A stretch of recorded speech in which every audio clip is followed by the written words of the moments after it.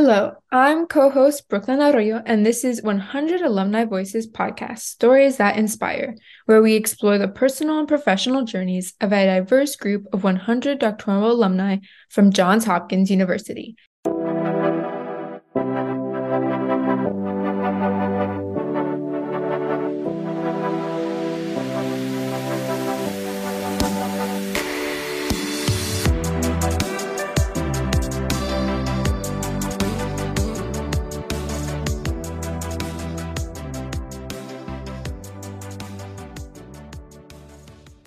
Today, we're joined by Shirish, Lala, EdD in Mind, Brain, and Teaching. Hello, how are you? I'm well, thanks. How are you? I'm doing great. I'm really excited to be able to work with you today. So let's just jump right in. And I'd love to hear about what went into you deciding to study about mind, brain, and teaching and why you went down that path. So, one of my first loves and passions has been the study of neuroscience. I chose to pursue a career in healthcare in the field of occupational therapy back in the late 90s because of its foundation in the human mind and the human psyche. I've Mhm. always been fascinated by it. And that's one of the reasons why, when I was pursuing my master's and then decided to go through advanced degree in mind, brain, and teaching, one of the things that I wanted to do is combine my two passions, one being the study of neuroscience and the brain, and the other being education.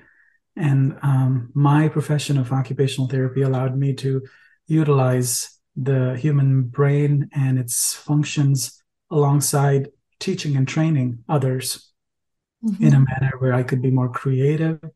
I could infuse a little bit more ingenuity and authenticity in what I did based off of my understanding of how multiple perspectives um, and the context often determines what the human brain does. Mhm. And so that was in a nutshell the reason why I chose to pursue mind, brain, and teaching, because I knew for a fact that the human brain is such a complex thing, but it is also under the influence of so many factors which determine its future and its presence. Definitely. So I think that that's extremely interesting. I am actually a neuroscience and cognitive science double major. So I Mm. am also interested in the human mind and how it relates into education and teaching as well. So what was some of the work that you did within your EDD and what did that look like for you? So a lot of the work in the EdD program was initially ingrained in learning about, the research methods and how you can collect data and how can you can collect data which can inform future practice in different contexts. It was mostly in classroom contexts for me at the time because I was teaching in an occupational therapy assistant program at a local community college. So I knew for a fact that, you know, I needed to gather evidence to present or support my hypothesis. And besides research methods, we learned a lot about how the human brain understands literacy and numeracy, Mhm. and how in the future, as the brain evolves and grows, the adult brain is sort of situated in knowing about different learning preferences, knowing about different aspects of the context and stakeholders that inform how we learn, even as adults. And one of the things that I wanted to do is to explore um, creative avenues um, in terms of um, some of our educational delivery. Mhm. And I was very fortunate that I had the opportunity to look at creative learning methods in the form of simulation, Mhm. using patient actors and standardized patients in my profession to develop learning modules for my students, which could then be used for their workplace clerkships and training. Mhm. Wow. So did you find that within all this work that you did and now within your career, did you find that the things that you researched have really impacted the work you're doing now or the way that you perceive education now? In what ways did that really influence your work? I think the EdD program at Hopkins helped me understand the importance of leadership and also looking into uh, collaborating within my discipline and outside the discipline Mhm. to inform my practice now, and then also in, to help me gather more and more resources, as well as have the ability to pursue um, a future career in the profession that I am in, with additional knowledge about how learning and teaching in my profession can be benefited overall. One Mhm. of the things I'll be honest with you is that, practitioners such as myself who pursue allied health or healthcare professions don't typically go to school to become educators. Mhm. So we don't learn so much about the educational delivery process, how students learn, what works in the classroom context, what doesn't. And sometimes we are oftentimes teaching like we were taught by our teachers, which is not necessarily perfect.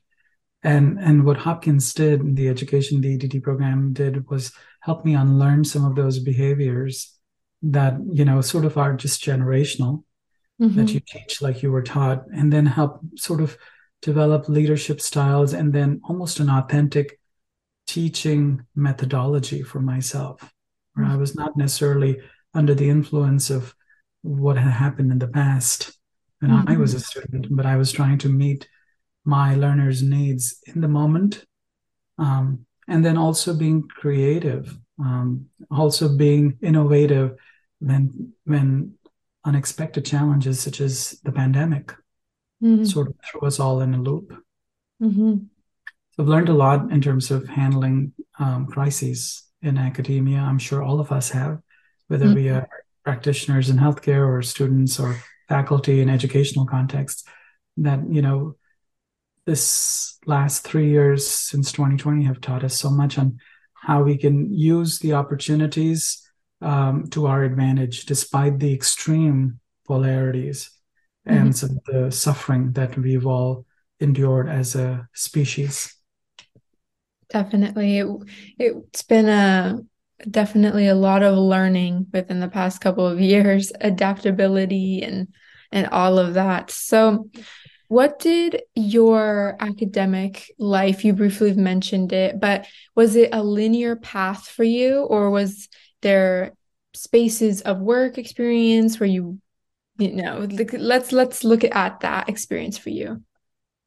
So my path was never, sort of established in the very beginning. Like I didn't have a very clear-cut idea Mhm. when I was in high school as to this was going to be my career path. It was never linear. It was always one of those things where, I was one of those very fortunate people to finish my bachelor's in a school in India Mhm.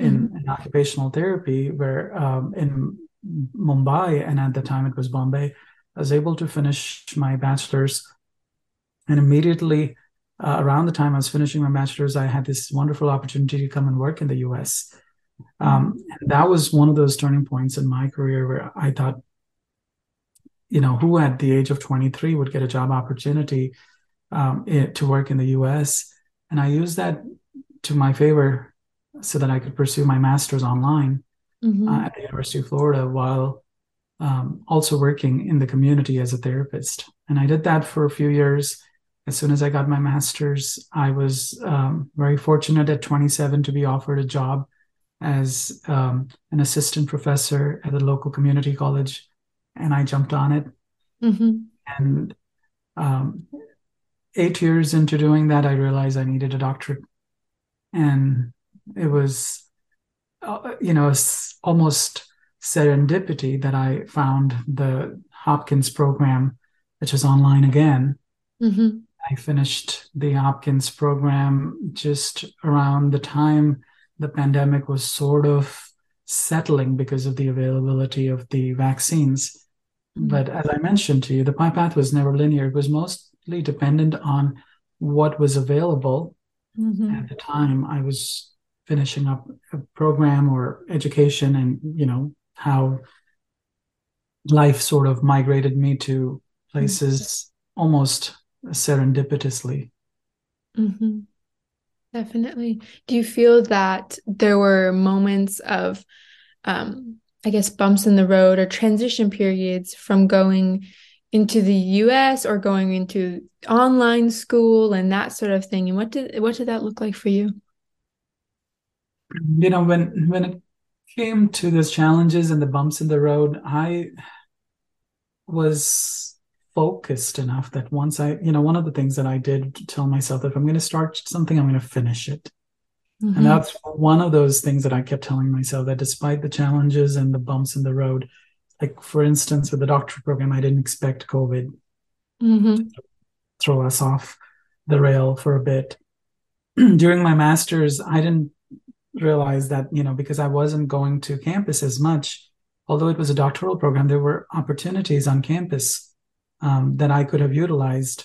But back then, I was not very comfortable driving because I learned to drive on the other side of the road, as they say. So, driving was a big bit of a challenge, and language was a bit of a challenge when I moved to the US because I didn't speak the way I speak right now when I first moved. And, just the part and parcel of being away from home, being away from your regular routine, people that Mm-hmm. you see on a daily basis. That was challenging enough. And then you add these layers of driving, communication, just unexpected life things. Um, and that's why I've sort of kept the faith that if I start something, I'm going to finish it, particularly when it comes to academics. And that's been one of those, fortunately, a very um, helpful thing for me to keep on going and keep on forging ahead despite all of the bumps in the road. Mm-hmm. I think that's a really important sentiment to have with everything. And again, especially after the pandemic, I think that was something that a lot of us had to internalize that lesson of you just got to stick with it and keep on moving forward. Yes.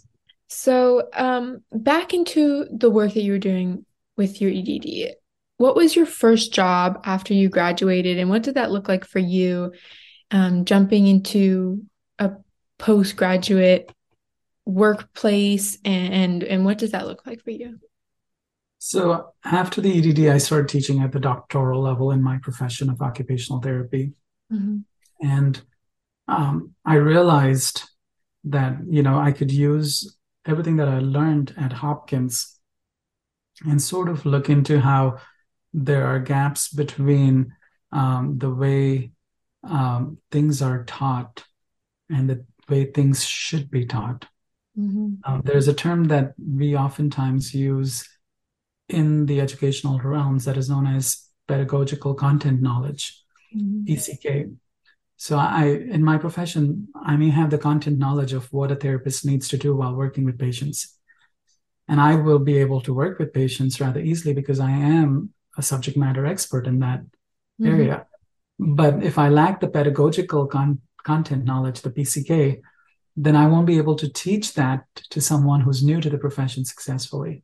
And Mhm. so when I transitioned over into the doc program and teaching at the higher levels, what the EDD did for me was to help me understand how I need to bridge that gap between content knowledge and pedagogical content knowledge so that a newcomer in the profession, someone who is entering the field for the first time, can go, yes, I get it. Mhm. Because I've attended in my day several classes with medical students, with allied health students, where they're sitting in the class with this deer in the headlight look. Like you could see their hazy eyes and go, yep, half of them or more didn't get it. So Mhm. the instructor kept teaching, the doctor kept teaching.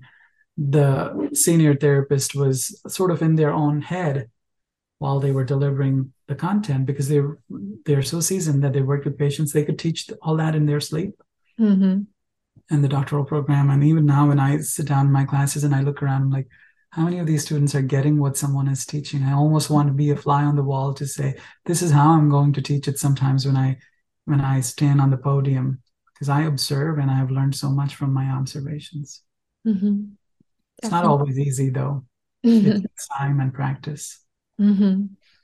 So, how did you go about maintaining this academia path? Because you still work in academia now, and what advice would you have for somebody who is also hoping to maintain and stay in academia? I think one of the things that I knew at a very young age is that despite the profession that I chose, I could have chosen to be a pharmacist. I could have chosen to be a surgeon, a nurse practitioner, and anything else. But I almost thought that teaching someone was a way to ground myself Mm-hmm. and sort of to commit myself to lifelong learning. And as someone who wanted to continue down the path of lifelong learning, I see myself as a professional um, in healthcare, but I also see myself as someone who is a professional educator because my work in the clinic and my work in the classroom is sort of related. I oftentimes look at my patients and go, did they get what I taught them? And that's the same thing when I, work with students. I go, did they understand what I was trying to teach them? And then I ask them to return demonstrate, and I, test them and things of that sort. So, there is almost sort of like this emotional connection and almost this sort of a spiritual thing for me that no matter what I do, as long as I'm able to do it, if I can impart that knowledge and share that to someone's benefit, it's not just them benefiting from me sharing my knowledge, but it enriches me. And Mm-hmm. despite all of these challenges that we've noticed in academia, historically, academia has never paid practitioners in the educational realm as highly as you would expect. But Mm-hmm. I think for most teachers who've kept on doing it and have maintained their sort of passion for doing what they do, it's almost an intrinsic motivation that, this is like, it's almost like a spiritual wealth. It may not help you have materialistic gains. It may not help you always have that fancy car or the big house that you would want to buy. But it may help your spiritual overall development Mm-hmm. in ways that I don't think material gains can measure. Mm-hmm. Definitely. And the spread of knowledge and the way that we all interact with one another, I think that's really important work. And so have you experienced any, I suppose, misconceptions or surprises when working with students or with patients that you then shared with them and taught them, and what would some of those might be? I think one of the biggest misconceptions and some of the issues that we oftentimes have is that we don't necessarily think of a person's situation. Mm-hmm. We oftentimes, as human beings, attribute problems in the educational sector or even the healthcare sector to be human problems. So, like, if a patient came down with a diagnosis or if a student is struggling, we oftentimes think about that to be a human centered problem, whereas it oftentimes could be a situation related issue. Mm-hmm. So when I talk to patients and I talk to students, I oftentimes now, having the knowledge that I have, try to understand the situational factors that have led to the human error Mm-hmm.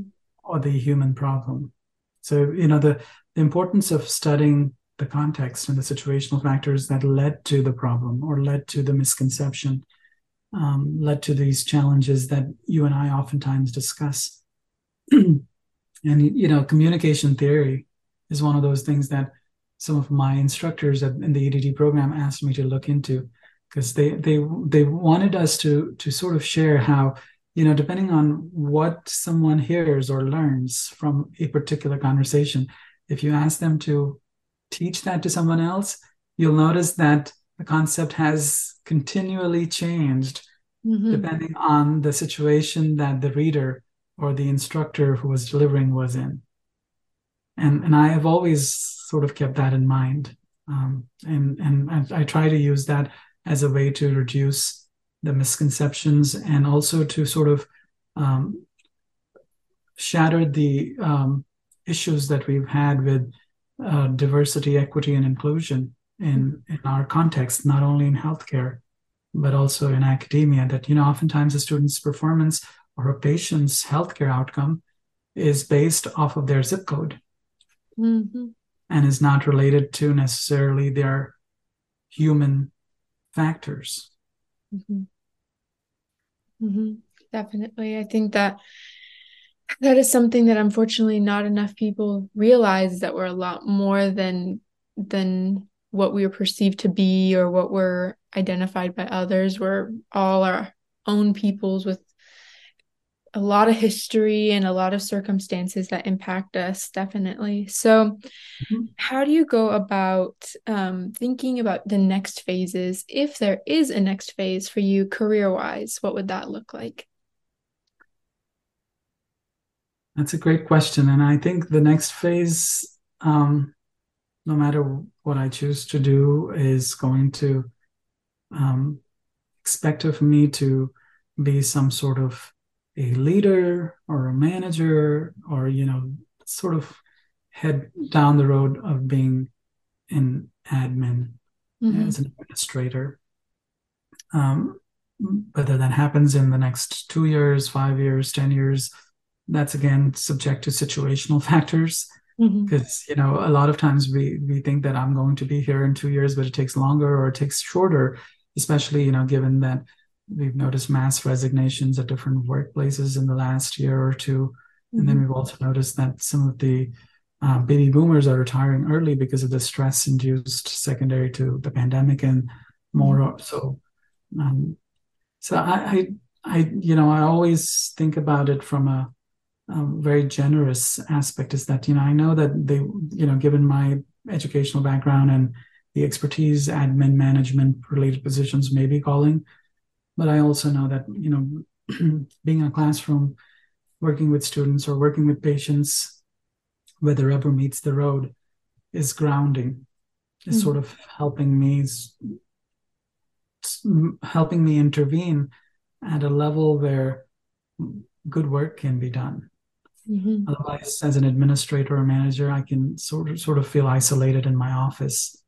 Um, and if I could, even as a manager or an administrator, be a servant leader, where Mm-hmm. my goal is to serve people, serve the population, serve students, where the rubber meets the road, where the educational or intervention is delivered. Um, I think that would be helpful for me, as well as a more meaningful way of having a career that helped serve people rather than just myself. Mm-hmm. Definitely. So, along those lines of service and inspiration, really, our last question for all of our interviewees on this podcast is sort of the grand finale of each episode, and that is, what inspires you right now? Right now, if you would ask me what, I would say that um, there, you know, people would have these inspirational figures in mind, like the Dalai Lama or Mm-hmm. Desmond Tutu, or someone who is sort of this inspirational, transformational figure, as people that they may look up to, look forward to meeting, maybe listening or Mm-hmm. hearing to inspire them. But if you ask me what inspires me instead of who inspires me, I think what inspires me is human connection Mm-hmm. and our ability to understand each other, learn from each other, recognize everybody's lived experiences, and then find more common themes than differences amongst us. I think Mhm. that shared human connectedness that sort of is missing sometimes because of pandemic, because of technology, because of, people being people and aloof sometimes, or self-centered. I think we need to go back to our emotion of connecting with others and then trying to find ways to be patient Mhm. and having faith, um, the grace that comes with that. Because Mhm. sometimes we sort of are afraid, we lack faith, we lack patience and trust. Um, so, trying to get back to that, um, and understanding that that's where transformation can occur not only Mhm. outside of you but within you. Mhm. So Definitely. that's my little take on what inspires me. No, that's a beautiful take. I think I definitely agree with that, that having some grace and being able to seek understanding with all people and try to find connections is it's what's going to keep us moving forward and keep the progress going. Well, thank you so much for coming on to the Futures podcast. I really loved working with you today and hearing all of your amazing insight. Thank you so much, Brooklyn. You take care.